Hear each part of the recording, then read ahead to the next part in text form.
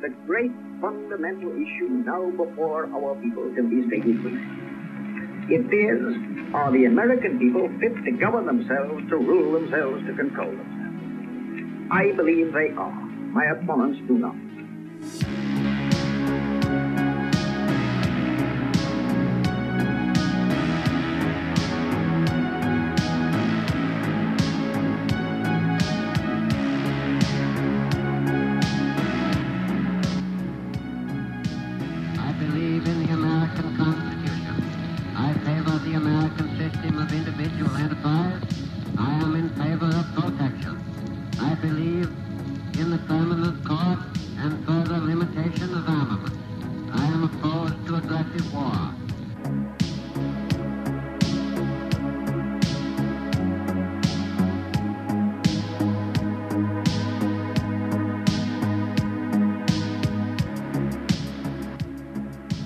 In the councils of government, we must guard against the acquisition of unwarranted influence, whether sought or unsought, by the military-industrial complex. We must never let the weight of this combination endanger our liberties or democratic processes.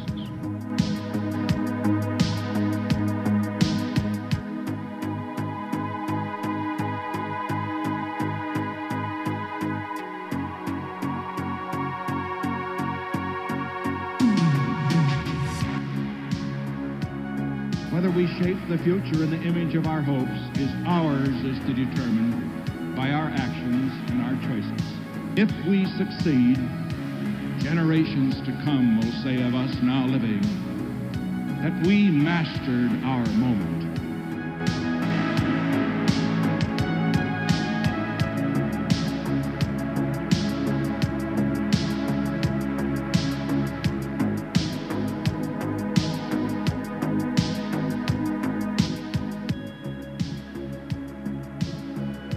Americanism, not globalism, will be our credo.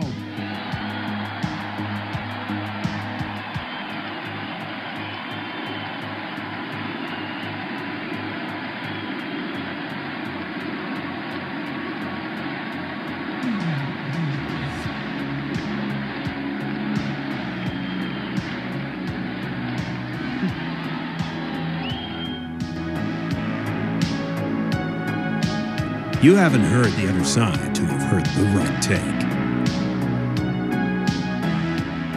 How's it going, everybody? Welcome, welcome. This is episode number 96 here of The Right Take. I'm Eric Lendrum, here with my co-host Jacob Grandstaff, and we've got a lot in this episode for you guys. A different take, a different direction for this particular episode. This is actually going to be an episode mostly, for the main topic at least, full of white pills, which is very, very rare. We're going to give you some good news that should ultimately give you hope for the future going forward. Again, we're still up against incredible odds in the culture war and the fight to save this country, but some very surprisingly good developments from the people we would least expect it from.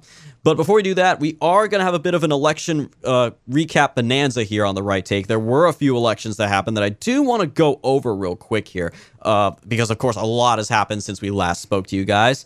On April the 4th, Tuesday, which was, of course, the day of President Trump's arraignment in New York City, while the eyes of the nation and the world were on that court in Manhattan, there were two major elections in the United States that same evening. The most important one, of course, as everybody can agree, was in the state of Wisconsin, arguably the state that both candidates have to win in order to win in 2024.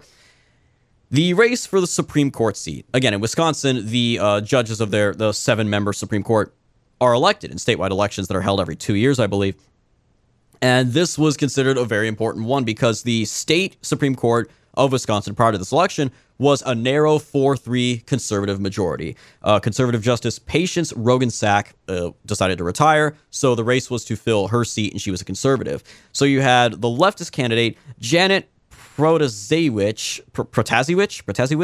not sure how you pronounce it, but whatever, who is a former Milwaukee County prosecutor, I believe, running up against a former justice of the Wisconsin Supreme Court, conservative Daniel Kelly. And a lot of sides were pouring money into this one. This actually was the most expensive judicial race in modern history. I think over $66 million was spent on this race by the time it was over. And this was just downright depressing. I knew he was going to lose. I knew Daniel Kelly was going to lose. I did not think it would be by this much. She beat him by an 11-point margin, folks. 1,021,000 votes to his 818,000. She crushed him by over 200,000 votes. That is the biggest Democrat victory in the state of Wisconsin in recent memory. And of course, this flips that state Supreme Court from conservative to liberal. Which means now, of course, this court is going to just run roughshod over everything we've been trying to do in that state. They're going to guarantee the legal right, quote unquote, to kill unborn babies. They're going to codify all the shady COVID-era election practices like drop boxes and ballot drop boxes and private funding of elections and stuff like that. And I think just as important, they're going to overturn redistricting efforts by the Republican majority legislature there at both the state and congressional level, which could really hurt us in the House elections, House Representatives elections, in 2024. In short, it seems all but guaranteed that this will basically screw over Wisconsin ahead of 2024, making it join the other Rust Belt states of Michigan and Pennsylvania, which I think we can both agree, Jacob, are just gone after the 2022 results, especially the governor's races, where both governors there, Democrats won by double digits. And this now puts an increase. Oh, go ahead.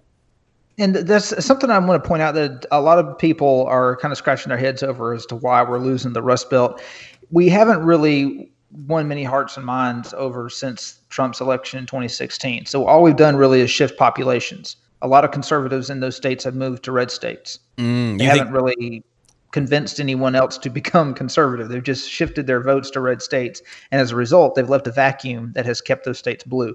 Oh, that's depressing. That's depressing. Because, again, as we've talked about in our coverage of the final results of the 2022 midterms, Wisconsin was one of a handful of highlights for the GOP. Yes, we lost the governor's race narrowly and I think suspiciously, but Ron Johnson was reelected to a third term.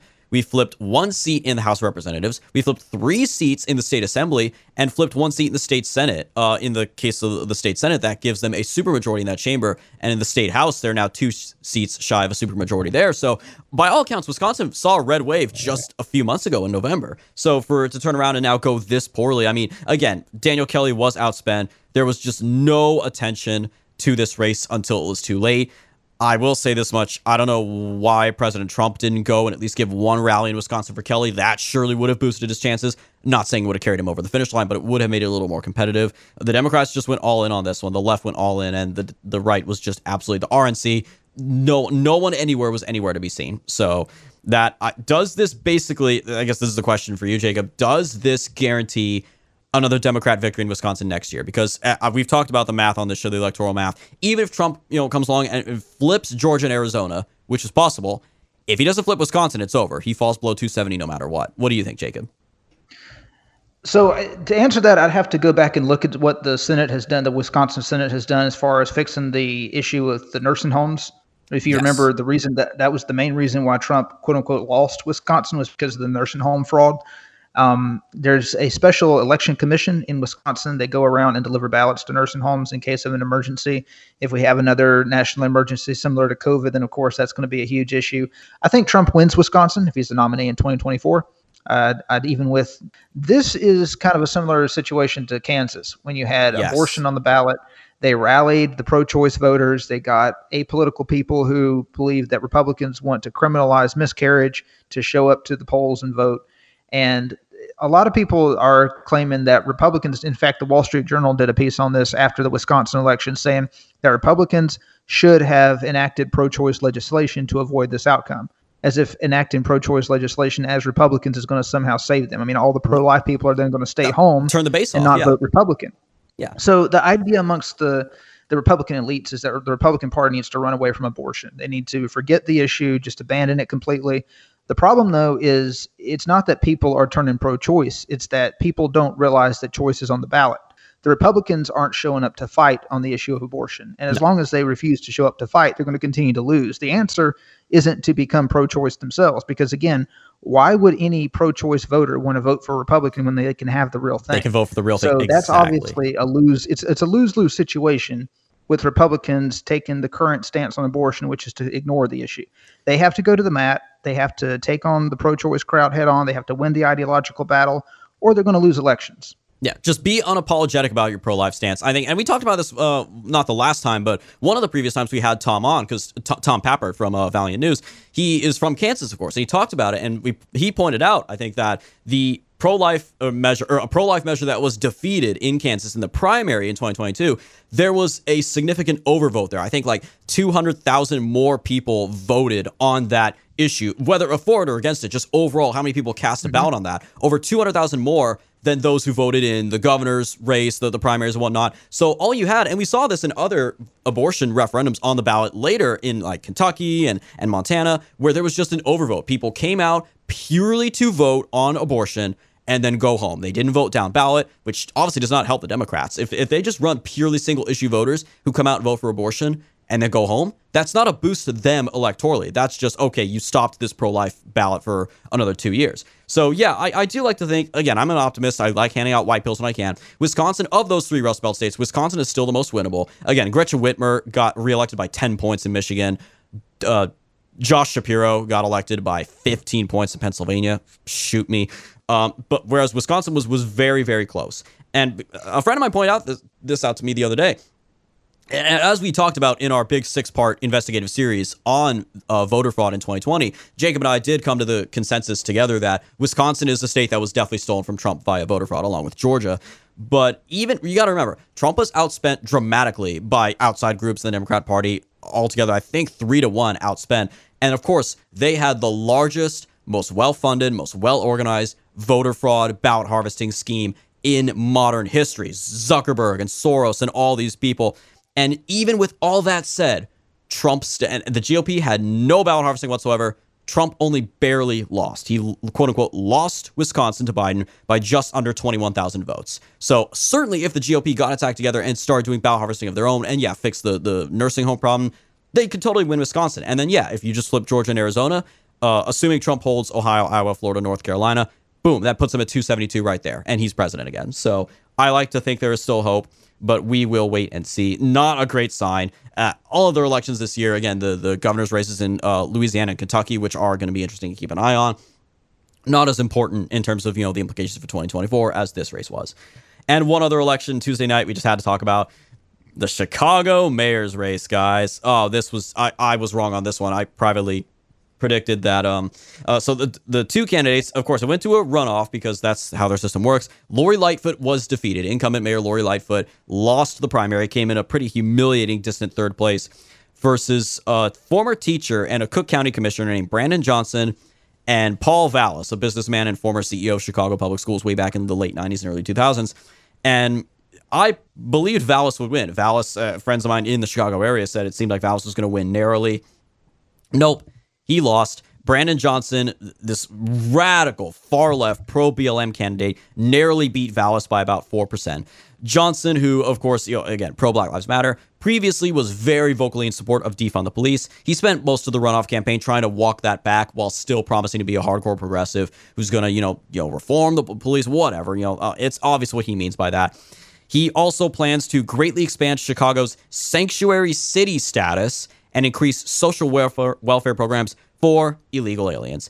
And of course, as a former teacher, he was endorsed by the American Federation of Teachers, and Randy Weingarten, that delightful character who runs that mafia, that mob outfit that is the AFT. So Vallas, he racked up the coalitions that he needed. First of all, he's black, so he racked up the black vote. And Vallas is white. He's for the teachers union, so he racked up the union vote, or at least the public sector union vote. And he supports Chicago becoming a sanctuary city, so he racked up most of the Hispanic vote. So he's got that's his coalition that you need to win Chicago right there. Exactly. Vallas, of course, ran as a much more moderate guy. He was endorsed as, Johnson was endorsed by the American Federation of Teachers. Vallas was endorsed by the Fraternal Order of Police. He vowed to crack down on crime. And when people say, oh, he was with Chicago Public Schools, oh, he's one of them. No, actually, again, he was with them way back in the late 90s and early 2000s. He's actually had a reputation for being very supportive of the privatization of education and increased use of charter schools. He's been seen almost as kind of what Mitt Romney did with Bain Capital, he advertised what he used to do when he was running for president in 2012. I would go in and save failing companies. Vallas did that for public school districts. He headed the Chicago Public School District, Philadelphia's Public School District, the Recovery School District in Louisiana, the Public School District in Bridgeport, Connecticut, all back to back to back. He basically was, a a janitor on a wide scale who would go in and clean up these public school districts, and by all accounts, did a pretty good job at it. So like, yeah, I'll reform the schools, which obviously made the teachers' unions an enemy out of him. And he tried to run as a moderate, and it didn't work. He was also criticized for being much softer on abortion. He isn't explicitly pro-life, but he's not as crazy pro-abortion as other Democrats are, which is just... There seem to be quite a few surprisingly pro-life Democrats in Illinois, of all places, who, of course, usually get beaten out by progressives in the end of the day. This basically, to me, Jacob, unfolded as the worst alternative of what could have happened in the New York mayor's race in 2021. Because if you remember that one, Eric Adams ultimately did win that election. Again, he was a former police officer himself who very much, touted that as, I'm going to crack down on crime. He basically tried to position himself as, I'm not going to be as bad on crime as Bill de Blasio is. But he only barely won by less than 0.1%, barely won that nomination against another Democrat named Catherine Garcia, who was a much more hardcore progressive, basically, even more lax on police as well. So then he only barely won that nomination and then was elected, basically vowing to crack down on crime. He, of course, hasn't really done that. No, he's not as bad as de Blasio, but he could be worse, but he could be a lot better. Chicago couldn't even do that. Chicago still had to go and elect someone who's arguably just as bad as Lori Lightfoot. So it's going to get a lot worse there in the Windy City before it gets better. So good luck, Chicago. You get what you deserve. What's happened is a lot of conservatives in Chicago, they're fleeing Chicago, but they're moving to Tennessee. They're not moving to rural Illinois. So Illinois is... and it's not pushing any Illinois districts red. And this is what you're seeing with the population shifts in America. A lot of conservatives are moving to red states because they want to raise their families in red states. Which makes sense. We're not turning any of the blue states purple when we do that. Exactly. You're just surrendering that ground, that crucial electoral ground. And it's just, greater division at that point between the red states and the blue states. The red states will get redder, blue states will get bluer, and the end result of that is not going to be pretty when it all said and done. And again, if the math does not add up, if we don't win back that Rust Belt, we're never going to see a Republican president ever again. And on that note, we do need to talk a bit about the 2024 presidential race, which over the last couple of weeks suddenly got a lot bigger on both sides. First, got to talk about the first official candidacy of an outright never Trump candidate. John Bolton announced his plans to run in an interview in Britain, no less, on a British outlet rather than an American outlet, but he hasn't officially filed or anything yet, so it's in that kind of gray area. The first formal never Trump candidacy is former Arkansas Governor Asa Hutchinson. Now, nobody really heard of this guy before he announced. So you can tell he's not even one of the more famous never Trumpers like a Liz Cheney or Adam Kinzinger, but he has to go and virtue signal and say, I want to save the Republican Party from Trump. In this article in Politico here, he explicitly called on President Trump to withdraw from the race in the aftermath of his indictment, and he then detailed how he wants to campaign and what he wants to do in an interview with ABC's Jon Karl.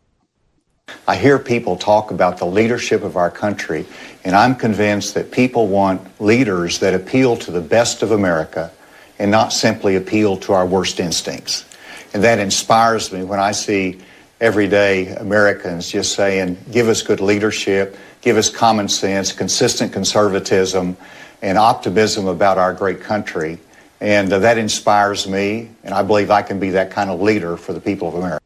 So So America just wants a leader that's going to make us feel good, is what he's saying. Exactly. The dog whistle it's not even a dog whistle, it's just a regular whistle at this point. Basically, the appeal, we don't need leadership that appeals to our worst instincts. That's his way of saying Trump is a racist. Trump attracts racist voters, all that nonsense. So just as bland as can be, this guy is a charisma vacuum. Let me tell you, he just doesn't look impressive. He doesn't sound impressive. There's nothing that stands out about him. Other never Trumpers, Chris Christie's fat. He's 600 pounds. That's something that stands out about him. This guy is just, what are you doing, man? They all say it's either for a cabinet position or the VP slot, or you want to write a book. This guy obviously has no hope of getting into a second Trump cabinet whatsoever, so he's got a book coming out of this. But I think in this guy's case, the psychology of this clown is very, very clear. He doesn't have a chance in hell, again, even among the ranks of the never Trumpers, Chris Christie, John Bolton, Liz Cheney, the others who are likely to run, who are more prominent than he ever has been.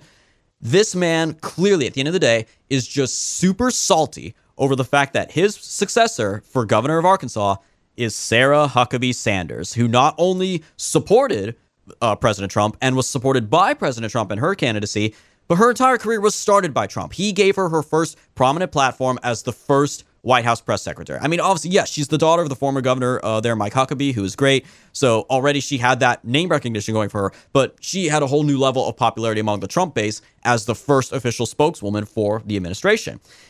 And on top of that, she's been in office for like just 3 months now, and she has already outshined this guy over the course of his entire governor's tenure. She's outshined him in less than 3 months in every way possible. Just sad. And he knows it. He's never going to be remembered, and he's not going to be in any halls of fame for Arkansas governors or anything. He's not going to be remembered. So a Hail Mary bid for president that's never going to have a chance is his last chance to be somewhat remembered. Kind of like those 3 idiots who tried to run against Trump in 2020 that Trump so accurately called the Three Stooges, which included a former governor, or two former governors. So best of luck to you, Mr. Hutchinson. Let's see if he can break 1%. I doubt it, but let's see what he can do. Someone who does have a chance, though, at breaking 1% is another candidate who announced as of Wednesday, announced his exploratory committee, which is this weird like electoral campaign purgatory status, I guess. Like he hasn't officially announced, but he's going to announce it. I don't understand the point of that. Just say you're announcing at that point. It's obvious. South Carolina Senator Tim Scott, everybody. Jacob, I know you have some thoughts on this. I'll let you go in just a minute. But a question, who is Tim Scott and why is he important? Don't know. Let's ask someone who is a little more well-known, who is also from his state, which is why he's about to make this endorsement. This is from a little while ago. This is from before Tim Scott announced his exploratory committee. But this guy, anticipating that Tim Scott would announce his run, Trey Gowdy, folks, on Fox News, talking to Dana Perino about why he wants Tim Scott to run for president. I hope he does, Dana, and I'll tell you the same thing I tell Tim. I think he is good for our country. Whether he wins or not is secondary to me. I think all of us would benefit from hearing his story, his optimism, his hopefulness. I mean, he is an unusual elected official. He is exactly in private what you see publicly. He is so, he balances the pain of our country's past with the promise of today, the potential of tomorrow. Okay. So I just got to break in. So Trey Gowdy is your stereotypical baby boomer white Republican who has completely caved to the left on race. He views race no differently than the left does. He sees America as inherently racist. He sees the United States as having gone through some kind of cleansing ritual in the 1960s. And in his mind, it's going to make us all feel better about ourselves and all cleansed of our sins if we can elect a black conservative who will basically make us, cleanse us and forgive us of our guilt. This is the kind of quasi-religiosity that the baby boomer generation applied to the civil rights movement. And it doesn't matter if you're talking to a Democrat or a Republican, it's the same exact mentality. Exactly. Yeah, they've completely won that argument. And that really is what it comes down to, is that he, without saying it, the quiet part is all but being said out loud for why anyone likes Tim Scott. What is there to say about him? What is his record? What are his stances? Nothing. It's this ultimate generic platitude speech. And let's just go through it because there's several things I want to break down here. First off, he calls Tim Scott an unusual politician. I'm sorry, this man is the most usual politician ever. He's another... What he means is he's black. That's what he's trying to say. He's trying to say he's black, so he's unusual. Oh my, because otherwise, yeah, Tim, you listen to Tim Scott talk. He talks in the same empty platitudes, the same focus group tested talking points. He's another empty suit on Capitol Hill who, yeah, he happens to be the only black Republican in the U.S. Senate. You know, thanks for nothing. All he needs. Thanks for nothing, Herschel Walker, by the way. You could have joined the ranks and expanded those ranks a little bit, because I would rather have Herschel Walker for president than Tim Scott, if I'm being honest, because at least Herschel Walker is tied to the America First MAGA brand. But he then goes on to say, oh, he's just the same in private as he is in public. I'm going to press X to doubt that one, Jacob. I don't believe for a second Tim Scott is exactly the same in private as he is in public. But you know, one person who has been also described as that, who I believe when they say is in private the same way he is in public?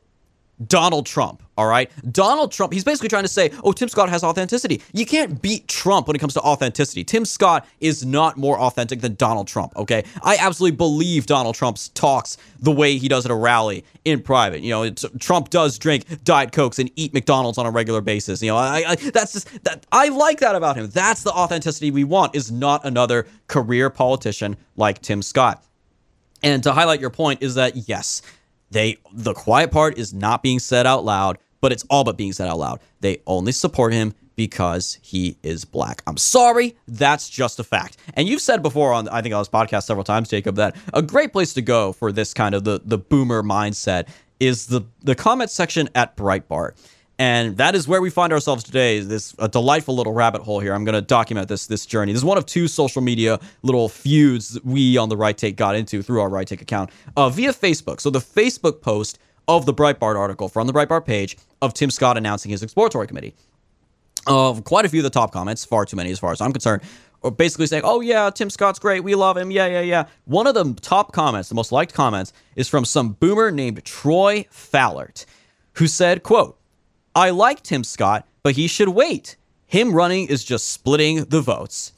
First, a bit of a tangent here. What does he mean by splitting the votes? Obviously, he's not talking about splitting votes by taking votes away from Trump. Nobody is going to turn around and vote for Tim Scott who otherwise would have voted for Trump. We've talked about this before. Everyone who is ready to vote for Trump is going to vote for Trump first and only. There's no Republican voters who are saying, oh, I was going to vote for Donald Trump, but now I'm going to vote for Nikki Haley. No one is saying that. So obviously this guy, it's a painfully clear sign that this guy is talking about Tim Scott splitting the anti-Trump vote. This guy's an anti-Trumper who wants to see someone other than Trump. And other people responding to his comments more or less confirm that in the replies. But again, he says, I like Tim Scott, but he should wait. So our account at The Right Take responded to him with this first volley, quote, tagging him in replying to that thread and saying, quote, can anyone actually name a reason as to why you like Tim Scott? End quote. Fallert responded with, have you read his bio? Probably not. Do your own research. To which, this was me for the record, I'll just say, so to make it easier to refer to myself in the first person. I responded with, quote, just Google it is not an argument. You're the one declaring he'd make a great VP and or president. I'd expect that such a hardcore fan of his would be able to give even just one reason for liking him so much. To which Fallert then responded with simply saying, quote, compare him to drooling Joe Biden, end quote. To which we got to refer back to this. We talked about this back in episode 91 where we discussed the RNC race and the kind of proxy war between Trump and DeSantis that was. A common flaw that many Republicans make, leaders, politicians, and voters alike, is that all they think they want or need is a candidate who just isn't the other side. We just need someone who's not Obama. You know, but that's just not true in politics. You can't just convince people to vote against something. They have to vote for something. And this idiot's logic is just, oh, anybody but Biden. To which I then responded, quote, couldn't that argument be used in favor of just about any Republican? All I'm asking is for one reason as to why you like Tim Scott in particular, end quote. At that point, Mr. Troy Fallert rage quit the conversation. He didn't respond anymore after that. And another boomer jumped in his defense named Annette McNeil, who in true boomer fashion typed in all capital letters, genuine person, .. are you? ? To which I responded, quote, what in the world does that even mean? Genuine person? Can you give even just one specific example? No response at that point on. None of them have responded. The boomers' brains have officially boomed out of commission at this point. The obvious thing is there. I would have more respect for these people, Jacob, Troy and Annette, these boomers. I'd have more respect for them if they just came out and said it and said, yes, I support Tim Scott because he's black. I would have more respect for that self-awareness and honesty. Well, it reminds me of a conversation that Rush Limbaugh had with a caller back in 2020 at the height of the George Floyd riots. There was this lady who called in because this was when Tim Scott was proposing his appeasement bill on police reform. This lady calls in and says, "Oh, I listened to Tim Scott's speech, and I think he would make a wonderful president. I really like his approach to police reform." And Rush said, "Okay, now, folks, don't hate me for this, but ma'am, what exactly do you like about Tim Scott?" Yes. In his police reform bill.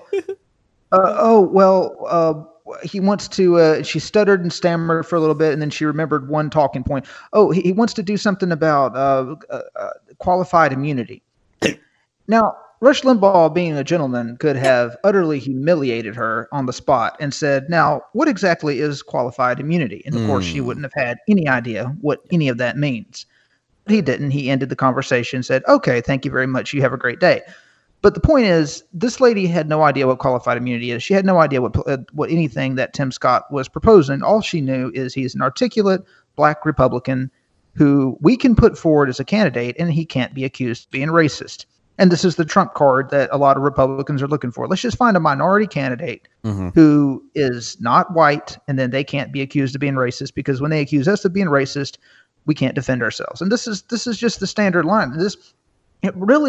It gives non-white candidates in the Republican Party an unfair advantage because really they don't have to put in the legwork like a white Republican does when millions and millions of white Republican voters are willing to give them a leg up just because of their race. Yeah, and like you said, Rush always was so great to his callers, to his supporters, and to lefties alike. He never bashed them. He would often let them, in that case especially, he would let them just trip over their own stupidity. Let them expose themselves. But yeah, it's so lame. And the worst part too is, it doesnn't matter. The left, spoiler alert, the left does not care. If you run a black Republican, you could run Tim Scott, you run some Hispanic candidate named Juan Jose Sanchez Rodriguez Garcia Martinez, they were still going to say, they have internalized racism. They'd call Tim Scott a house, they would say like, oh, you're still on the plantation, whatever. Joe Biden, you're still in chains, whatever. They'd say you're Hispanic, whatever. Like you're just internalized racism. You're basically white on the inside. All that, they would still do that anyway. And spoiler alert, I believe Tim Scott as a Republican nominee would still get maybe no more than 20% of the black vote at best. And that's pushing it. I still think like the Democrat would still get at least 80% of the black vote. That's just how it is. I hate to say it, that's just how it is. So he has absolutely no substance whatsoever. And that's my favorite thing. Ask Tim Scott supporters online. We encourage you, our viewers, to do so within the letter of the law, of course. Go after Tim Scott supporters on Twitter and Facebook and what have you, and ask them that question. What do you like about Tim Scott? Name one reason why you like Tim Scott. And they will not be. Again, this guy says, have you read his bio? Compare him to Joe Biden. I'm like, that's not what I asked. Give me a reason for liking him. And they know, because these guys know, Troy and Annette, they know why they really support Tim Scott. They know it's because he's black, but they don't want to say that because then they sound racist. So it's great. I love this. That's one of my favorite activities. You were right about the Breitbart comments section, Jacob. It is absolutely glorious. And I like Breitbart overall, but the comment sections are pretty great. One last thing I gotta note, by the way, too, looking back on this and studying up on this, Jacob, is there a single state that consistently produces a higher quantity of the most garbage quality Republicans ever than South Carolina? Just look at some of these. There is not, but there's a very simple explanation for that. It's because of the military bases in South Carolina. How is that the reason? I'm curious. South Carolina has a disproportionate number of military bases, and so a lot of the money behind the Republican Party in South Carolina is coming from military personnel and veterans. The military-industrial Okay. Because, just look at the people we've got, the illustrious alumni list from South Carolina. You've got Tim Scott, Nikki Haley, Trey Gowdy, Lindsey Graham, Nancy Mace, Mark Sanford, one of the three stooges who ran against Trump in 2020, Tom Rice, one of the 10 pro-impeachment Republicans who got primaried out last year. Just consistently, I can't think of a single one. It's amazing to me. No other state, not even California, has this many rhinos. It's astounding to me. And again, it's a deep red state that is going to go for Trump no matter what, but good God, there's not a single... Yeah, and to quantify, just to qualify, what I mean by that is the military produces people who are going to be slightly right of center of the rest of the bureaucracy, but ultimately they're not going to deviate dramatically from the rest of the bureaucracy. Like right. A lot of people have this mentality that, the armed forces are hardcore right wing, they're hardcore nationalists. They're going to be filled with MAGA people, and more so surely than the Department of Transportation, but not that much more than the Department of Transportation. You know what I mean? Like, you have to remember the same people who appoint the heads of the DOT and the other bureaucracies, they're also appointing the generals. They're also influential in who gets promoted. So, ever since Obama became president, the military has drifted to the left. Mm-hmm. And it's gotten even worse under Biden, obviously, between like Milley and Lloyd Austin. It's an absolute disaster. So then one last thing we got to talk about, again, 2024 news. On the other side, so up to this point for the longest time, the only official challenger to Joe Biden is Marianne Williamson, that crazy guru, plant crystal rocks lady, whatever, from California, who talks about how the New Zealand prime minister is her BFF. Well, she's probably devastated, by the way, that the woman who was prime minister of New Zealand resigned and is not there anymore. So if she would become president, she can't talk with her BFF anymore. Too so sad. But finally, he's got another challenger, and it's a name everybody knows. Robert F. Kennedy Jr. Yes, one of the sons of Robert Kennedy, Bobby Kennedy, the former senator and attorney general who ran for president and by all accounts would have been president in 1968 had he not been assassinated in California. He announced that he will be running for the Democrat nomination against Joe Biden. And it's important to note, because we talked about this briefly before we started recording, Jacob, RFK Jr. obviously is a Democrat. Like everyone else in his family, he's campaigned for Democrats, for members of his family, obviously. He has considered running for office as well, running for Senate and other positions. But on one key issue, Robert F. Kennedy Jr. is adored by the far right. And by far right in this case, I mean the QAnon crowd. He has always been a hardcore vaccine skeptic. And even before the COVID vaccines, he's always been just against vaccines in general, the whole vaccines cause autism thing. And of course, once the COVID vaccines came along, he became a mega superstar. Now, all the vaccines are bad. The COVID vaccines are bad. And of course, now we know the COVID vaccines are more harmful than helpful at this point. Or at best case scenario, the COVID vaccines don't do anything. Worst case scenario, they cause Bell's palsy. They cause a bunch of young 20-something-year-old men to just hashtag die suddenly, strokes, what have you. He's become a superstar on this. So on that alone, the hardcore, again, the QAnon boomer crowd loves someone like RFK Jr. So in that sense, I don't think necessarily he'd pull away a lot of voters, like hardcore lefty voters from Biden. But the name obviously does mean something. He's now the fourth member of his family to seek the presidency, and the first outside of that main generation of JFK, RFK, and Ted Kennedy. So his last name is the only thing that makes this somewhat notable. Will he be a major candidate? Probably not. Will he end up in the debates? Maybe. I could see them trying to shut him out of the debates because he could get him on a debate stage with Joe Biden. It would be pretty rough. And one last thing I do want to talk about here in this area and get your thoughts on this, Jacob. Roger Stone, who we love Roger Stone, a pro-Trump guy from the very beginning, hardcore fan of Nixon, a based political strategist and a fire breather and a firebrand. Very controversial, but we love him. He likes RFK Jr. a lot, not on a personal level. He says they have not met. He describes them as acquaintances rather than friends, but he likes what he stands for. And he had made a prediction. I have a link to the tweet here. I'm not going to actually play the video because I'm just going to summarize it here. But he predicts that when RFK Jr. inevitably loses the primaries, President Trump could, and in Roger Stone's mind, should choose RFK Jr. to be his running mate in 2024 for a, quote, unity ticket. A Republican at the top and a Democrat at the bottom of the ticket. He claims this, among other things, again, unity ticket, a prominent, name in American politics, and this would build back the bridge that was burned, supposedly, among the Trump base, among the QAnon base that doesn't like Trump or is skeptical of Trump now, because Trump, of course, led Operation Warp Speed to develop the 3 vaccines by Pfizer, Moderna, and Johnson & Johnson. What do you think about this, Jacob? I mean, first off, I don't think that's going to happen. He's not going to pick RFK Jr., but this idea that there are a lot of hard right, the QAnon crowd, the ones who aren't really politically involved until Trump came along, that don't like Trump because of the vaccine thing. They incorrectly say Trump supported lockdowns and mandates, which he never did, but they basically think Trump is the devil now because he pushed the vaccine, which is now killing people. What say you, Jacob? Now, it sounds like Roger Stone is living in a bubble. This is the way it is with a lot of factions, political factions. They get in their own little online bubble, and they think that there's a lot more of them and they have a lot more influence than they actually do. There's not enough QAnon voters, not even the QAnon people, just the vax skeptics and the people who blame Trump for the vaccine and refuse to vote for him because of the vaccine. There's just not enough of them to matter. No. So the idea that he needs to put some pro-choice liberal on the ticket in order to placate those people that's living in a political bubble. That's not actually living in the real world. Yeah. I hate to say, because again, I like Roger Stone. He's got great style and everything, but yeah, I think he's wrong on that one.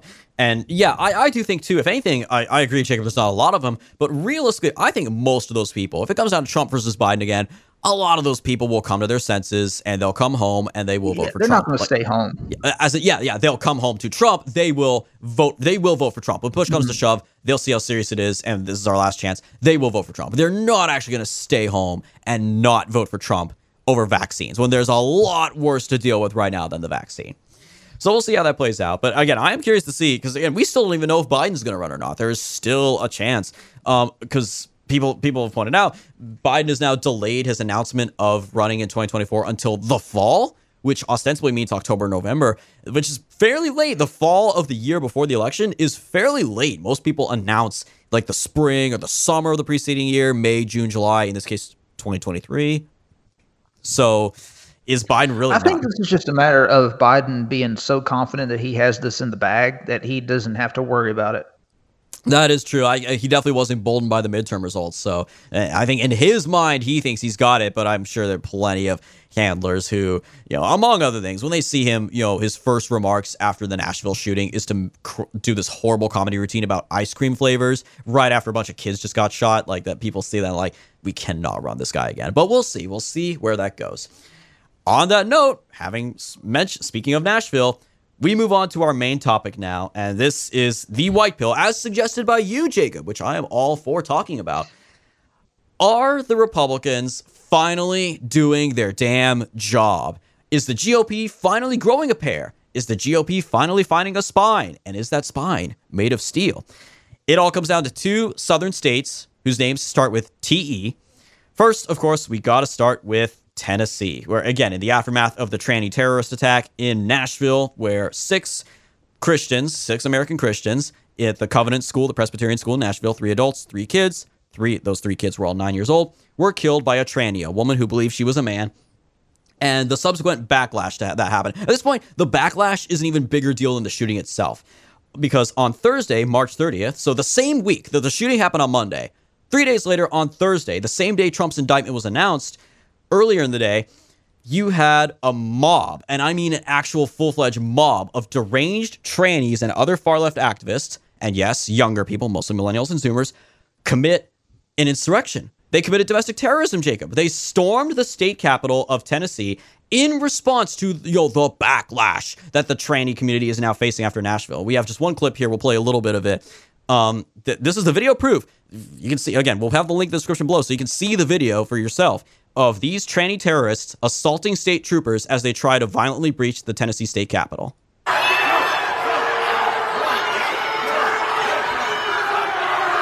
Like they're all shoving their bodies up against the troopers. The troopers are, 5 or 6 of them are blocking the doorway with their own bodies to not let them through. But these freaks are rushing them. There's this black guy with dyed blonde afro hair and a blue sweater who shoves body, like slams his way through them. They grab him. They're holding him because, he assaulted them. But then they're holding him. He has his hands up like, oh, don't shoot, hands up, don't shoot. But then the crowd starts chanting, give him back.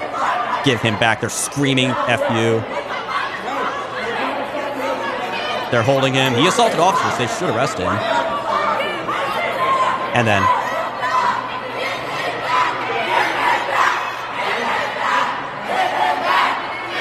so then eventually they bring him back to the front lines and they kind of nudge him back into the crowd and they all hug him like he's a hero now. He's probably going to write a book or something and get verified on Twitter or something. I don't know. But that's all you have to do, Jacob, is if someone gets arrested, the crowd just needs to chant, give him back, and they'll unarrest him. That's clearly how it works. It's just, so again, we have this video footage, this proof. It was a violent insurrection. It was a domestic terrorist attack. It was sedition. It was the most horrible thing to happen in this country since the Civil War. And it continued from there. It gets worse because that was in the halls of the Capitol building outside the main legislative chamber.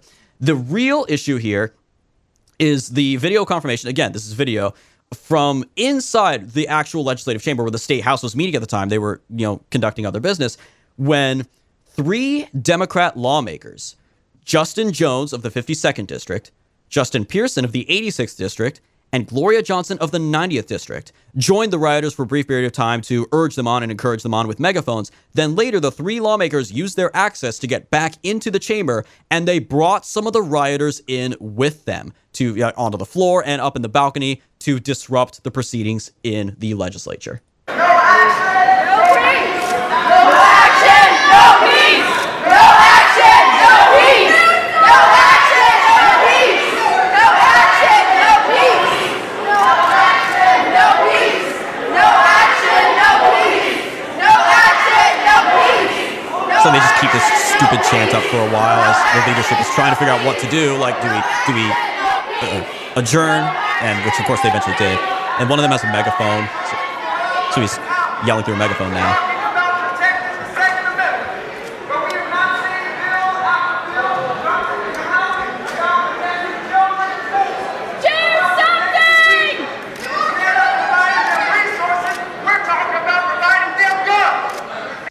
So again, it's kind of comedic. It's this tiny little bullhorn. This is the saddest little bullhorn you've ever seen. It's like Pink from when he turns into a fascist dictator in Pink Floyd's The Wall. Like he has a megaphone, but you can't even understand a damn word he's saying because the megaphone is so garbage. It's like that here. But I love that one of the hysterical harpies up on the balcony screams, "Do something!" And oh boy, you better believe the legislature did something in the aftermath of this. So they adjourned, order was eventually restored, the rioters were forced back out of the Capitol, and then they returned and resumed their business. So following this, which happened on Thursday, the following Monday, April 3rd, all three of these lawmakers were stripped of their committee assignments. Then, a few days later, Thursday, April 6th, 1 week after this violent insurrectionist, domestic terrorist, seditionist attack on the state capitol, the House voted largely along party lines to expel two of the three of them. Jones and Pearson were both expelled, while Johnson managed to avoid her own expulsion by just one vote. Real quick, the numbers here, because we got to name names here. There's one Republican who voted against all three expulsion measures, this cuck Republican named Charles Baum. He was the only Republican to vote against expelling Jones when the House voted 72-25 to get rid of him. House voted 69-26 in favor of expelling Pearson, with Baum and another Republican named John Gillespie voting against it. And Johnson ultimately survived her expulsion vote because you need at least 2/3 majority, so 66 out of the 99 seats there. The vote against her passed 65-30, so one vote shy. 6 Republicans came to her rescue: Charles Baum, Rush Brickham, Brian Ritchie, Lowell Russell, Mike Sparks, and Sam Whitson. So this is obviously a huge deal. This is great news that the GOP took action and got rid of 2 of the 3 of them, a majority of them at the very least. We'll come back to the exactly what happened in just a bit. But Jacob, I want to hear you want to give your take on this. So this protest was organized by March for Our Lives, which of course began with the Stoneman Douglas what is it called? Stoneman Douglas Marjorie. Stoneman Douglas in South Florida. I think Parkland. Parkland is where it was. Yeah, Parkland, Florida. Stoneman Douglas High School. Yeah. So, that back in 2018. So March for Our Lives blew up, became a huge thing. Of course, it's funded by all the usual suspects. A lot of billionaires, a lot of leftist billionaires who will fund any calls on the left. Doesn't matter if it's trying to ban AR-15s or trying to, support gay marriage or whatever. They just throw money. They have it to spend. So this was organized as a walkout on the exact time that the police received the first call from the shooting at the Covenant School. So there were roughly 500 to 1,000 students that attended this march from around Nashville, which is really a drop in the bucket compared to all of the students in Nashville. Yeah. So what happened is most of the schools around the downtown area, as they started the walkout, they just let out. Because, of course, these schools are run by leftists. The principals, teachers are all leftists. So they're like, okay, yeah, go ahead and you're free to go. So most of the kids are like, okay, we get a free day from school. They went home. Well, the hardcore leftist kids, then they, of course, marched down to the Capitol and protested and rioted. So if you listen to their chant, no action, no peace, this plays right into the mentality of the activist organizations that pretty much run our country, because it's the activist organizations who are behind Bud Light getting a man to act like a woman in their commercial. It's behind all of the major corporations supporting BLM, supporting the transgender movement. It's these activists who believe that they claim to support democracy, but when they lose elections, they believe that rioting is justified in the cause of justice. Totally. So if you can't win an election, then it's perfectly okay to storm the Capitol of the legislators that beat your candidates and force them to accept your laws. And it's just classical, basically using Marxist tactics toward any end of their own. So go ahead. I was just going to say, because a friend brought up to me a very interesting point that realistically, looking back on, of course, because this brings a huge spotlight to the left's hysteria over January 6th. And obviously the question of whether or not it's a double standard or not for both sides. You could argue at this point both sides, because have taken opposite stances on this. But a friend pointed out to me, he said, realistically, January 6th, 2021 at the United States Capitol in Washington, D.C. was going to happen either way. There was going to be a protest in the Capitol building no matter what happened. If Trump had won the election, and he did win the election, it was stolen from him, but if Trump officially won the election, and then that vote on January 6th with Mike Pence and all them was to certify his victory, you would have seen a mob of Black Lives Matter and Antifa storm the Capitol. They absolutely, they had spent the whole summer just burning down half the country. Of course. Yeah, for sure. Exactly. But here's the key difference. This is the key difference between the right-wing protest on January 6th and the protest that would have been on January 6th if Trump had been reelected. Mm-hmm. The left would have recognized that Trump legitimately won, but they would not have cared. If you remember, there were riots in Washington, D.C. and other cities after Trump legitimately won in 2016. Yes. They were trying to overthrow the Trump election back then when he legitimately won. On his When the left inauguration day, loses yeah. elections, they believe they are justified in rioting and taking over by force if necessary. One of their favorite slogans. In fact, there's a leftist group called By Any Means Necessary. Yep. They believe that they're justified in doing so when they legitimately lose an election. The right-wingers who rioted on January 6th, they were doing so because they believed that the people's votes had been defrauded. They Which is believed true. the people's legitimate vote had been overturned. They believed that Trump had legitimately won, and they were essentially defending democracy because they believed that Trump had won democratically. Now, you can disagree that Trump won the election, but you can't claim that these people were attacking democracy. Right. They believed in their heart that they were defending democracy. Yes. So essentially, when the left riots, they are rioting because they don't agree with democracy. Yep. They're not willing to abide by the democratic process, and which is why you see these three members of the Tennessee state legislature basically rioting themselves because they can't get what they want through the legislative process. So they are going to knowingly and willfully violate the Tennessee rule. The Tennessee Constitution gives the legislature the right to make its own rules and the right to discipline its own members. Yes. So these three members are going to willfully violate the rules that are laid out and provided for in the Tennessee Constitution that are implemented by the democratically elected representatives in the name of democracy. So they're going to violate democracy in order to claim to defend democracy. They are revolutionaries. Yeah. And as we're going to hear in the audio later on, these two black members are basically just trying to reenact the 1960s. One of them, Justin Jones, he's from Oakland. He went to college at Fisk University in Nashville, which is an HBCU. And so his entire time in Tennessee has been in activism. When he arrived in Tennessee, he became an activist as a black student at a black university.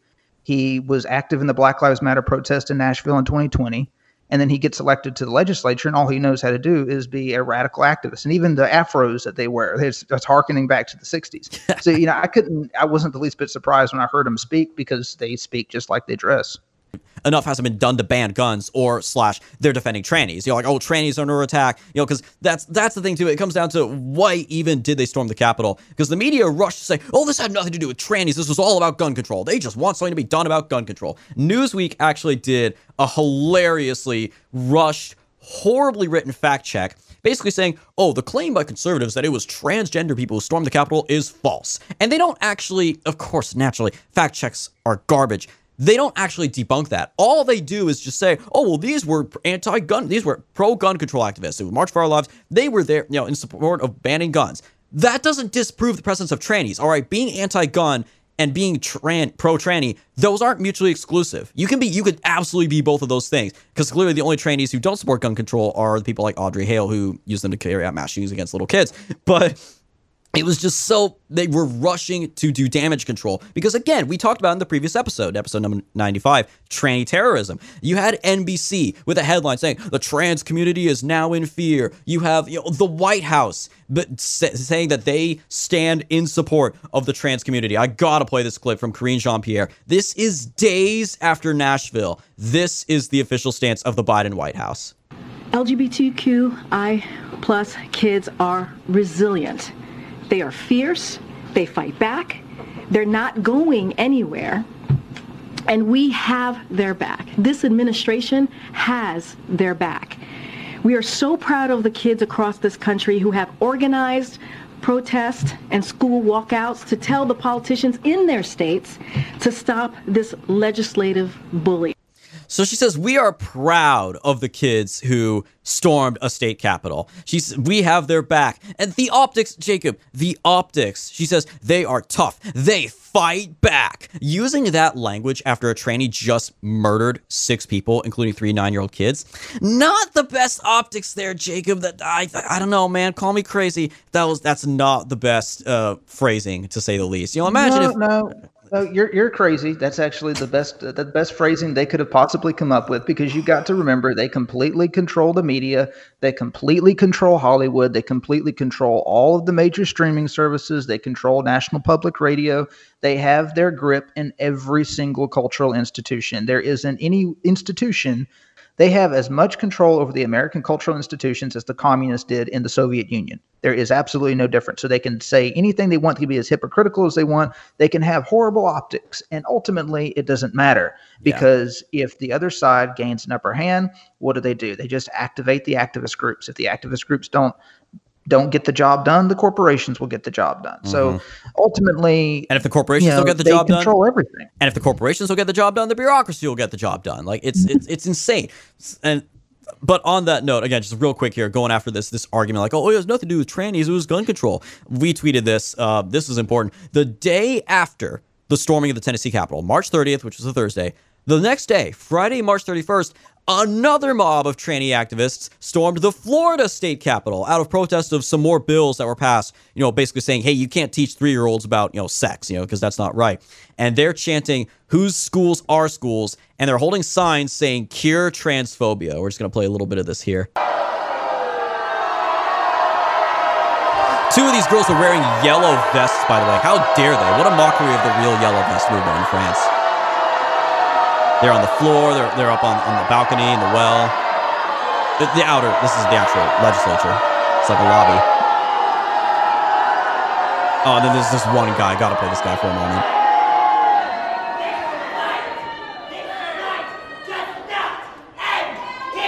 It's this horribly effeminate guy in the most colorful shirt ever. Skinny, scrawny guy, too. Goes out to the guy in the middle of these activists. He quiets them down so he can talk. He's like, it's my turn. I want to be famous. And in the highest pitched voice, he tries to sound tough. He tries to sound like he's yelling. But this guy's the biggest cigarette you've ever seen. For those who understand British slang, you'll understand what I'm getting out there. The thing is, like, it's funny. It's hilarious, these freaks right now. But the reality is, most gladly put every single conservative in America in prison if they had the opportunity, if they had the power.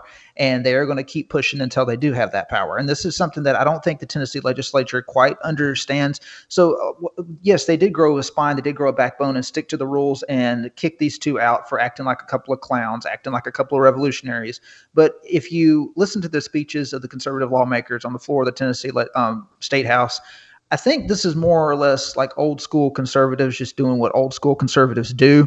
I don't think they actually calculated the backlash. I don't think they sat down, weighed the cost, and said, okay, we're going to make a stand. We're going to grow a spine. We're going to do what Republican voters want us to do. I think this was just a matter of you've got a good old boys club of Tennessee conservative Republicans.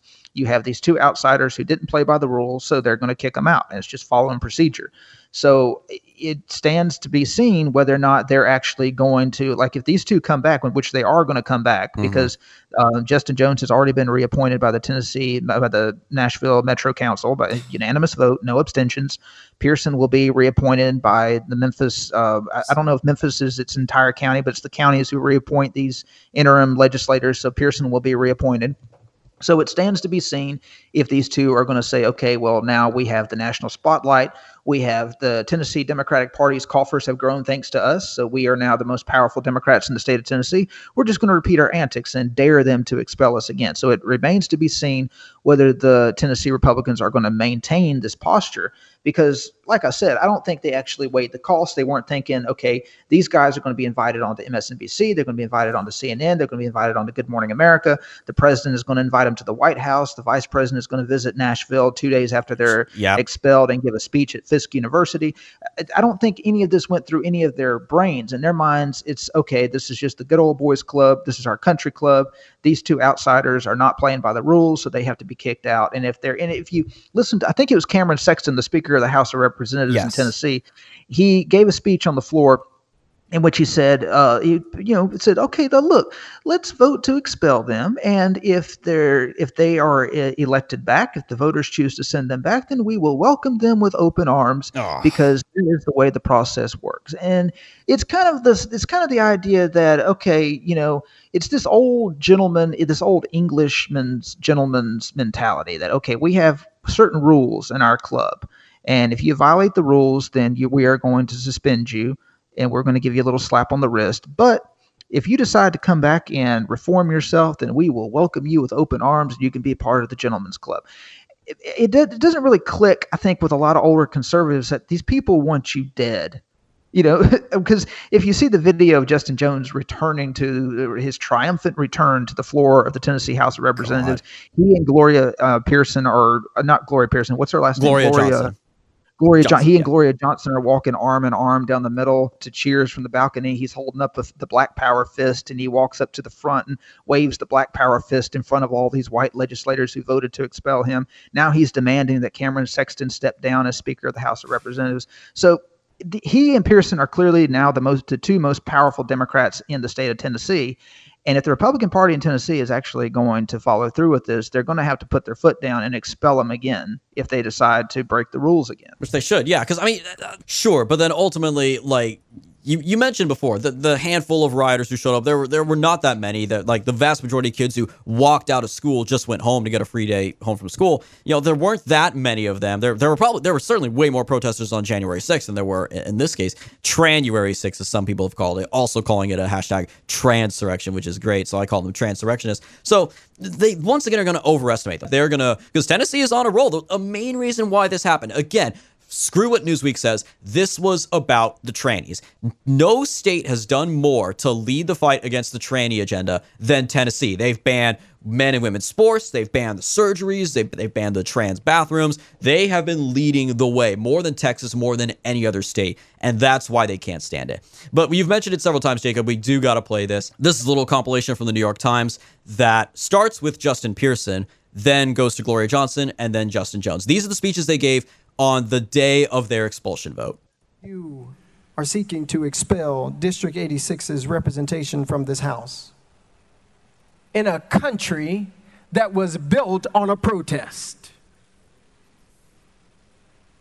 In a country that was built on a protest. First off, such a career politician. These guys, by the way, these two black guys, they're like in their late 20s. They're about my age. They're young, but this guy already is trained on how to be a politician. He talks softly, long pause, then raises his voice as he repeats the point. You who celebrate July 4th, 1776, pop fireworks and eat hot dogs. You say to protest is wrong. Because you spoke out of turn. Because you spoke up for people who are marginalized. You spoke up for children who won't ever be able to speak again. You spoke up for parents who don't want to live in fear. You spoke up for Larry Thorne, who was murdered by gun violence. They're equating their protest with the founding of this country. They're equating all protests with the founding of this country. They're basically saying, oh, the protest, the civil rights protest was a protest. That's basically saying civil rights is just as important as the founding of this country. That's basically what he's getting at with the way he's playing with language here. Spoke up for people that we don't want to care about. In a country built on people who speak out of turn, who spoke out of turn, who fought out of turn to build a nation. And this is another brief video of the rioters. Again, this is on the day of the expulsion vote.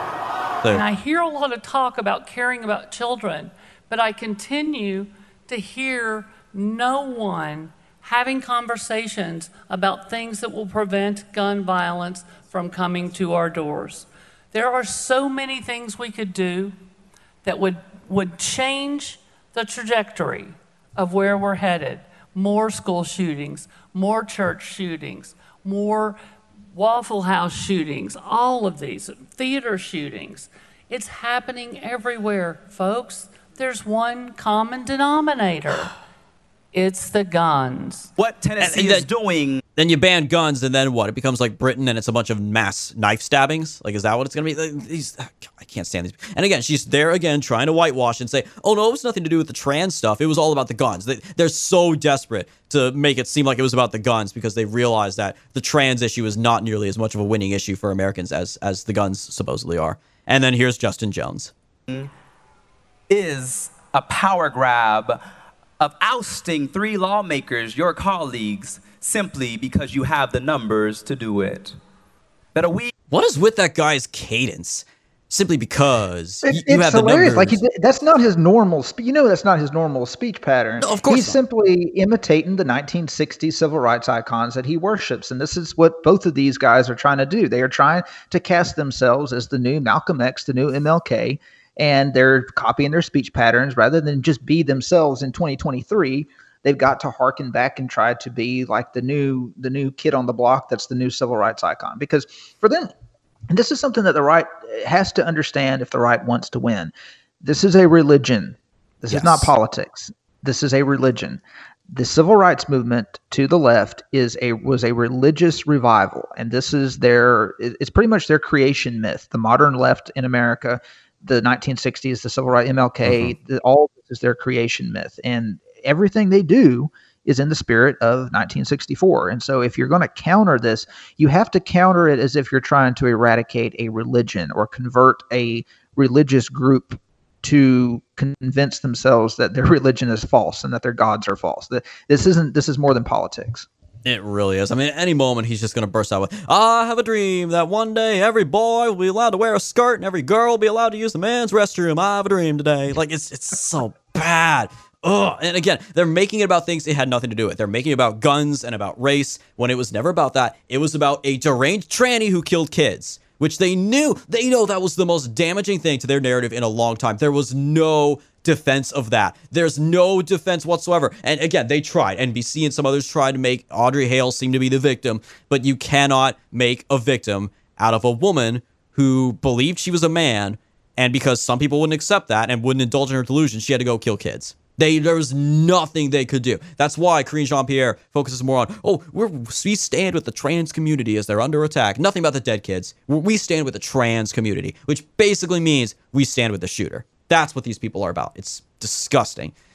After a mass shooting plagued our community, the most direct action this legislative body takes, or should I say my colleagues on the other side of the aisle are taking, is to expel us for speaking about the issues of weapons of war on our streets. We called for you all to ban assault weapons, and you respond with an assault on democracy. And again, there it is, democracy. They love that stupid word. Like, and weapons of war? Are you kidding me? Again, that's the thing Biden said in his latest State of the Union. He said, ban assault weapons now, ban them forever, ban them once and for all. Which, by the way, he did that after describing a shooting that involved a handgun, not a rifle. He was talking about the Monterey Bay shooting. So these people are just sick. They're demented. And yeah, like you said. What's hilarious is now everything is all connected. This is the way all these leftist groups do. Like, you'll have a leftist group that claims to be environmentalist, but gets involved with LGBTQIA through Z issues, or gets involved with pro-choice issues, because it's like a spider web. So now all of a sudden he's defending democracy. He claims that his expulsion is an attack on democracy. But here's how democracy works. You elect representatives. The representatives enact laws in accordance to the Constitution that was democratically ratified by the people. Those representatives who are democratically elected then enact rules and appoint bureaucrats to enact their own legislation. In this case, it's creating rules around the legislative body. They create rules in accordance to the Constitution to expel members who violate their own rules. So this is in perfect accordance with democracy, with Tennessee democracy. But it's the democracy means whatever the left wants it to mean in the moment. Yeah, that's their favorite buzzword, is that, again, if they lose an election, suddenly, they're protesting to overturn an election is democracy. Trump's election, being democratically elected, Trump's election was an attack on democracy. You mentioned they're basically LARPing as civil rights icons. And there's this video of the three of them arriving for their expulsion vote, walking through the state capitol, through the mob of protesters who, support them. And they are walking arm in arm, or not arm in arm. Jones is alone. He just has a fist raised. Johnson and Pearson are arm in arm with their fists raised above their heads. They're walking super slow, by the way. Like, painfully slow. So, and Tennessee 3, which was AstroTurf, by the way, that just became so AstroTurf. That's not an organic term in the slightest. But it was like when the GOP impeached, or when the Democrats impeached Trump for the first time. Remember in early 2020 with the Ukraine thing, and Nancy Pelosi and all them did that super slow walk through the halls of Congress to walk the articles of impeachment over to the Senate, and then slowly hand it over like it was a giant ceremony. Walking as slowly like an African funeral procession or something. They're walking painfully slow, arm in arm. And I gotta point this out as well. Again, this tweet featuring that video is from a woman named Kelsey Gibbs, at Kelsey M. Gibbs, verified. She says in the tweet, quote, "The 3 Democratic representatives up for expulsion vote just arrived in the chamber arm in arm. The vote is scheduled to happen this morning." She tags her channel, which is at NC5, News Channel 5, and hashtag Tennessee 3. And her tweet, by the way, let me read that again. It's hard. I got to enunciate this properly. She said, "The 3 Democrat representatives up for expulsion vote just arrived in the chamber arm and arm." She didn't say, you got that? She didn't say arm in arm. She said arm and arm. Her bio, by the way, says Emmy Award winner, education reporter, NC5, Master of Arts degree from UIS Public Affairs Reporting Program, and cat mom to Tony. And then she lists her email. Emmy Award winner, Master of Arts degree. You can't even get arm in arm properly. These people, it's like you said before, Jacob, these journalists, the elite journalists of class, are idiots. They went to school for this and they can't do basic grammar right. It's embarrassing. Well, that's true. But going back to the religious aspect, they had a rally after they were reinstated, and the Reverend Mark Thompson, who, as far as I can tell, hasn't. I'm reading his bio. I don't see where he ever pastored a church. He was involved in the Jesse Jackson campaigns in the 80s, and he's been a civil rights activist. But anyway, he compared Justin Jones's reinstatement to the resurrection of Jesus. Oh, in fact, he appeared on the Beat with Ari Melber, and he said that this is great that it's happening on Easter Monday, because he said, quote, "The word is right. It's jubilant. Last week they sent these 2 gentlemen home, but it's Easter weekend, so they've been resurrected."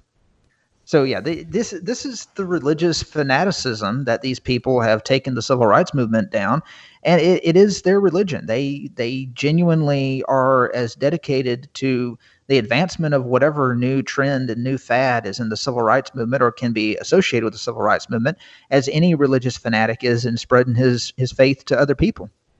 Yeah, I'm pretty sure that qualifies as blasphemy, but whatever. I mean, I'm not a reverend, so what would I know, But as someone once said on Twitter, I'll never forget this. I should have screenshot so I could attribute it properly. Someone once said in reference to Al Sharpton, calling Al Sharpton a reverend is like calling Jeffrey Dahmer a gourmet chef. Like, it's just these people who use these fake reverend titles.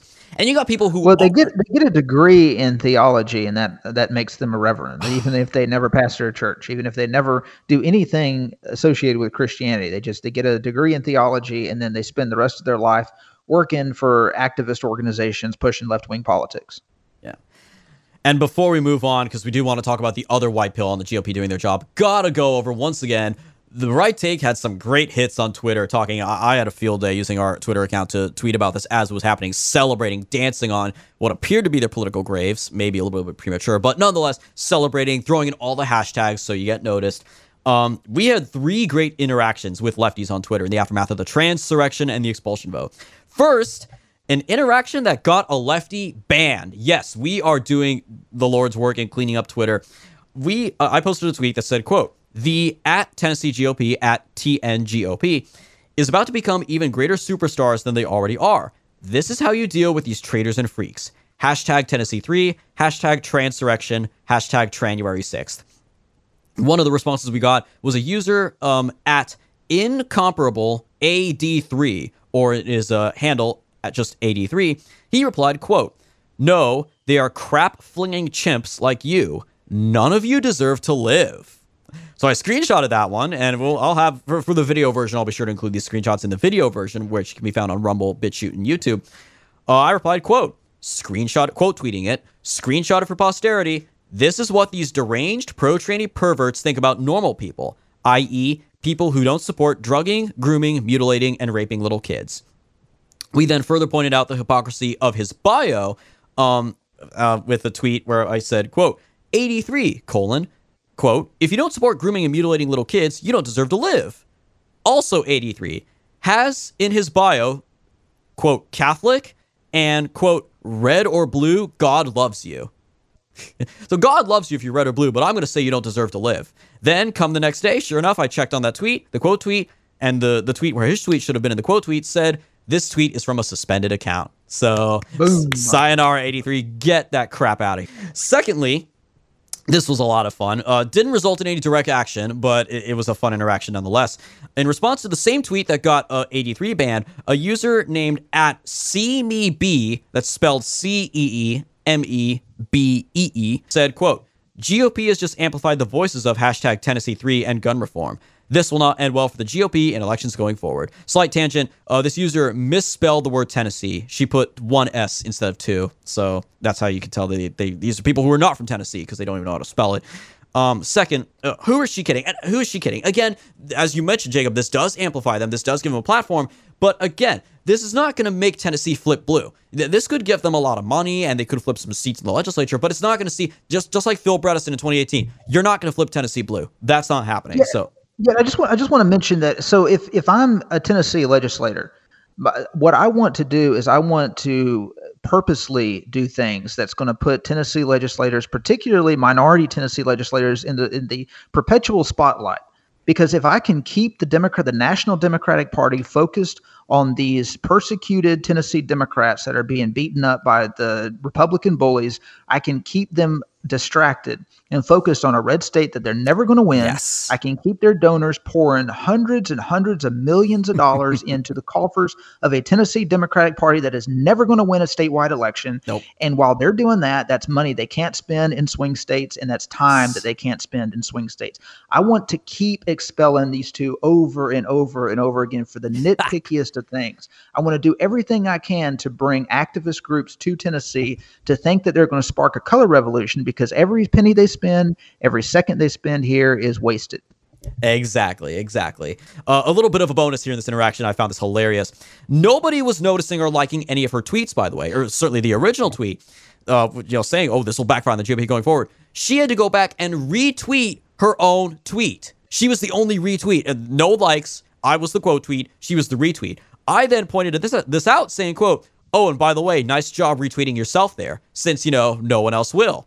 To which she then replied, coping and seething, quote, yes, I did. Glad you noticed, end quote. So get out of here when you're so sad. We can pull in likes and retweets on a regular basis from our loyal fans and followers, because this person could be a bot or just a really sad user for all we know, but it was glorious to see that. This was the best achievement, the third and final interaction here, and then we'll move on to the other based Southern state. We managed to successfully bully a massive left-wing account into deleting a tweet once they realized how hypocritical it was. This is from an account called The Tennessee Holler at the TN Holler, HOLLER, an account with over 168,000 followers, by the way. Oh, yeah. They're run out of Franklin. That's an outfit run out of Franklin, which is a suburb of Nashville. It's one of those instances where you've got some leftist who has experience in the national media. He decides to move back home and try to try to carpet bag his left-wing politics to his native state. Yeah, and this was great. When I saw this, and again, I checked to see how many followers they have, I'm like, holy, we actually won this one. So they tweeted a quote from Rep. Jones in his final speech, saying, quote, by breaking decorum, we broke the glass of your false power for the world to see, end quote. Dash at Brother Jones _, tagging him to attribute the quote to him. Then they included the bullseye emoji and hashtag Tennessee 3, the dart in the middle of the dartboard, as if to say, like, oh, he hit the mark, he hit the bullseye.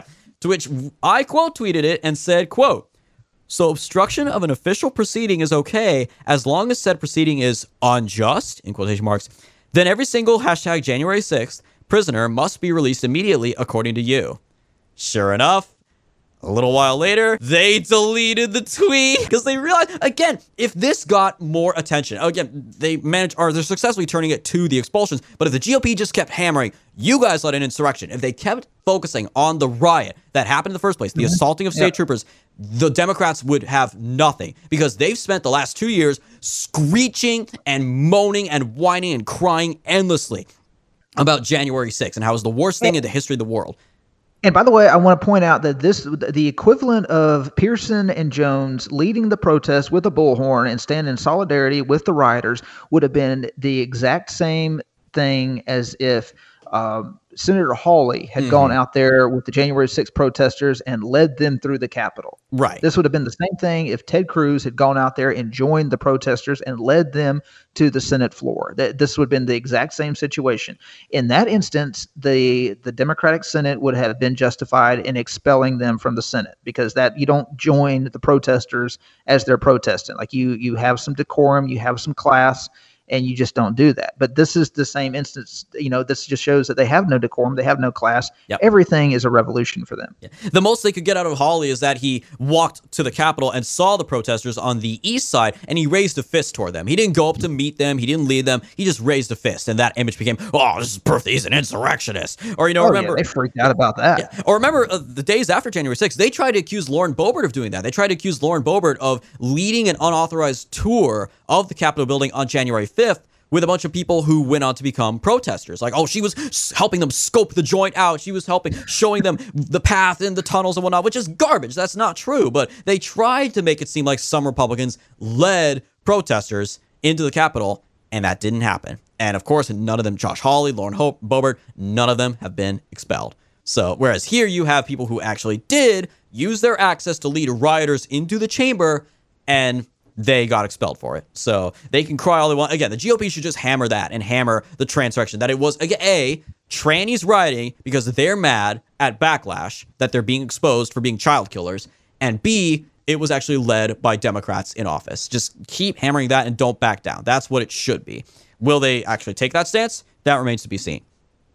But the next best thing you can do is what happened in the good old Lone Star State, Texas. This is a huge deal. So, Jacob, you want to go ahead and just summarize for us what went down in glorious Texas over the weekend?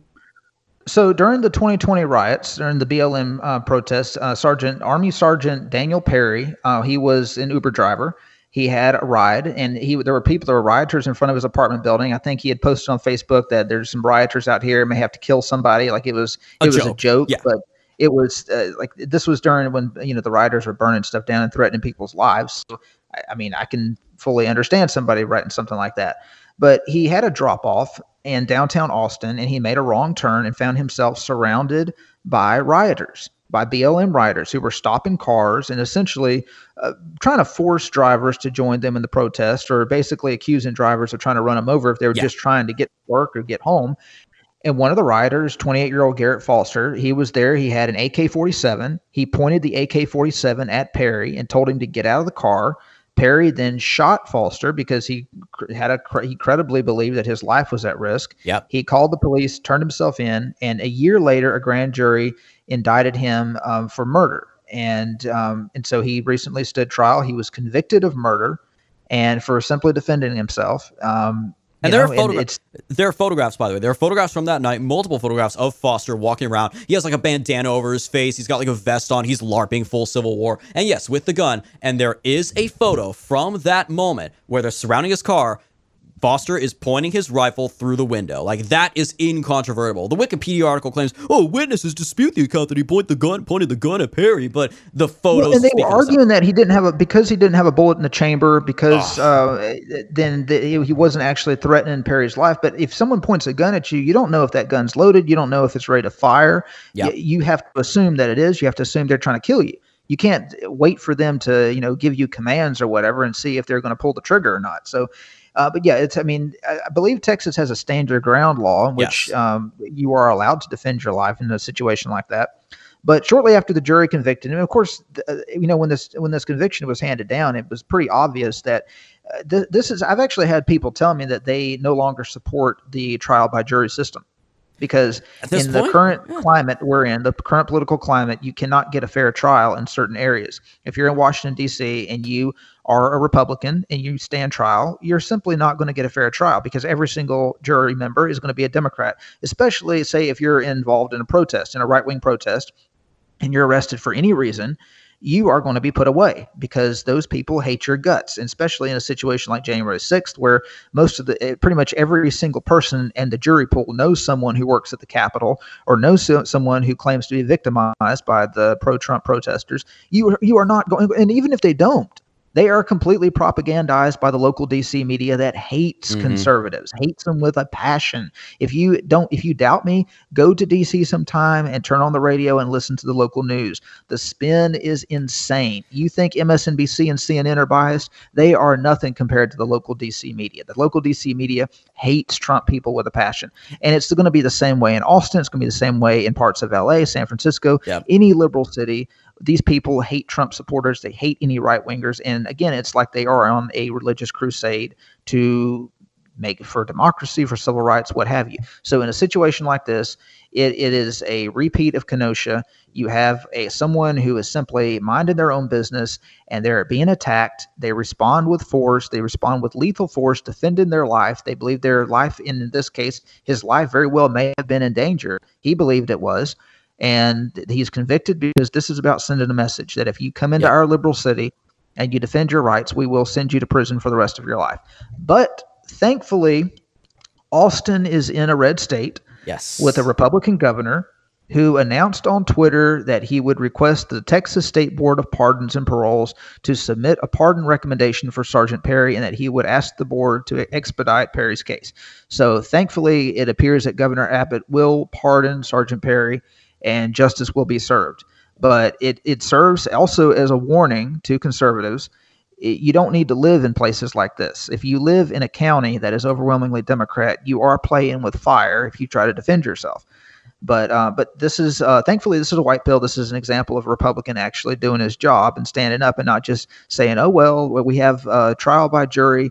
The justice system has spoken. He had a fair trial. He was convicted of murder. I don't have anything to do with this," which is what a lot of Republicans would have done in these circumstances. Oh yeah. Yeah, no, it's very good news because, this does unfold very much like the Rittenhouse case where, again, he had a jury and a judge, certainly the judge, who was not taking any of the prosecution's crap and was calling them out on it, and the jury saw all that. So this happened. Again, the fact that, as you pointed out, he turned himself in, he went through the process, they let him off. It's like, okay, this was self-defense. A year later, the DA, the local DA, probably another Soros-funded DA, as a lot of them in these big cities are, and the jury decides to indict him purely for political reasons because now Biden's in power and they feel empowered. And like you said, this would be the downfall of the trial by jury system. It's always got a flaw. There's always been flaws in the idea of a trial by jury. Like you said, the tainting of the jury pool. We saw it with O.J. Simpson trial, right? Like there were a ton of black jurors on the trial. So the defense, Johnny Cochran, appealed to black identity. One of the jurors literally raised a black power fist as they read the not guilty verdict, proving that it was a race thing. They just acquitted him because he was black. And you saw other examples, for example, Michael Sussman. Remember the FBI lawyer who was the first guy charged by John Durham's special counsel investigation into the origins of the Trump-Russia collusion hoax. And he was ultimately charged with a count of lying to the FBI. Sussman himself admitted that he lied to the FBI. He confessed. And what happens? A D.C. jury acquits him. Because as it was noted, I think one of the... Jonathan Turley on Fox News actually noted that there were multiple jurors on the jury, it was confirmed, who knew Michael Sussman. One of them was a woman whose daughter is on the same sports team as Sussman's daughter. Because everybody in D.C., it's so incestuous. Everyone knows each other. So, of course, someone like that is not going to vote to convict. I'm not going to vote to convict. He's a friend. Our daughters are friends. So, of course, he gets off scot-free. And the media ran away with it. It's like, oh, he was found not guilty. This proves that there is no case for Durham and the Trump-Russia nonsense. And you look at now with Trump's indictment, and obviously one thing they're talking about is his legal team is going to demand that they move to a different location. They have the trial somewhere else because he's not going to get a fair trial in Manhattan. He's in Manhattan, deep blue. They used to love Trump until he became a Republican. Now they don't like him, and they could literally find him. The evidence could be clear that he is not guilty. Michael Cohen is just a lying piece of crap. And there's no proof whatsoever. The statute of limitations has expired. They'd still find him guilty anyway just because they don't like him, because he's Donald Trump. So, yeah, I think that's an important thing to be talked about. Jury intimidation as well. Hello? I mean, you had the people talked about how Rittenhouse was acquitted, but then around the same time, you had the trial in the Ahmaud Arbery case. The two guys who, Ahmaud Arbery gets into a fight with these guys, tries to take their shotgun away from them. So at which point they have no choice but to kill him because he's going to try to use the gun on them. They convicted both of those guys and a bystander who filmed it. The guy who filmed it, he didn't get involved, nothing. They convicted him of murder because, oh, you didn't help him. Like, so bystanders can be convicted now. So who's the black woman who filmed the George Floyd video, right? When is she going to get convicted of murder because she didn't do anything to help? That was the biggest miscarriage of justice probably in the history, at least in recent history of the United States. And it shows, and this is the thing, judges are much, some countries, they have a tribunal. So, and I know in France, in the French system, I know in France and Belgium and other countries that kind of base their legal system off them, like Romania, they have more of a tribunal system where you have judges that decide major criminal cases, or a mixture. Like you'll have 3 judges and 9 members of the public. So it's not just members of the public deciding someone's fate for the rest of their lives, whether their entire life is going to be ruined or not. So in a situation like that, judges are going to be a lot less likely to be intimidated by a mob than your average ordinary system who works at a citizen who works at Walgreens, because if their name gets out to the public, they're going to be unhireable. Whereas a judge is going to continue to receive his salary and going to continue to receive his pension one day, regardless of whether or not everyone knows who it was that was sitting on the jury. So yeah, there are flaws with the jury system. The jury system, it's kind of meant for a homogenous society. You have to have everyone be part of the same culture that kind of agrees on the same rules and doesn't have tribal hatred for one another for that type of system to work. Exactly. Yeah. And again, that example, the Ahmaud Arbery case, Derek Chauvin, the autopsy literally confirmed George Floyd died of a fentanyl overdose. That is fact. Oh, let's convict him of murder anyway, because how could you imagine what would have happened if, after a summer of the country being burned down, they acquit the guy, which was the correct thing to do, is to acquit him. But, we can't have we can't have more mobs. We can't have more riots. We got to convict him. It's such garbage. And really, that would be a significant genuinely revolutionary change if America shifted away from the trial by jury system at this point, especially if on the chance Trump gets convicted by a garbage Manhattan jury with a garbage judge whose daughter worked for Kamala Harris. That's fact now. Juan Merchan is the name of the judge, and his daughter's name is Loren Merchan. They really don't like if you share that fact, by the way, guys, because they say that's threatening a judge's family. She worked for Kamala Harris's campaign.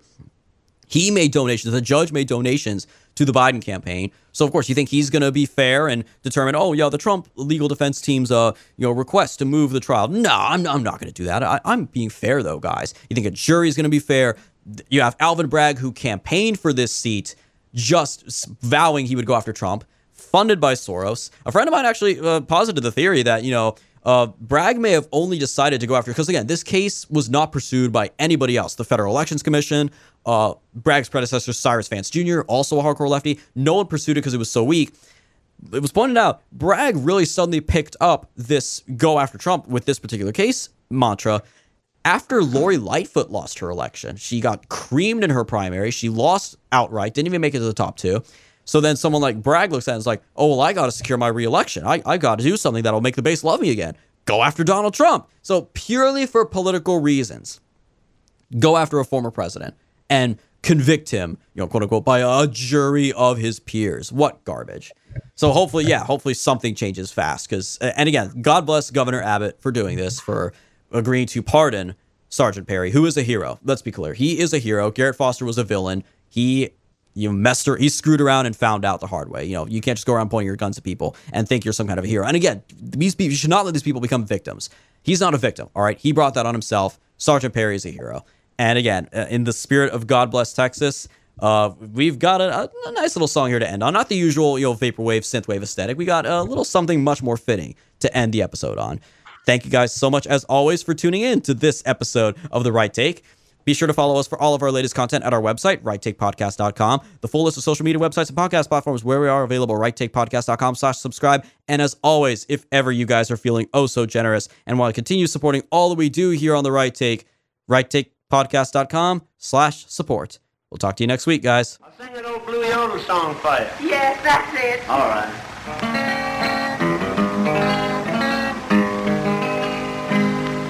T for Texas, T for Tennessee. for Texas, T for Tennessee, T for Thelma, that gal that made a red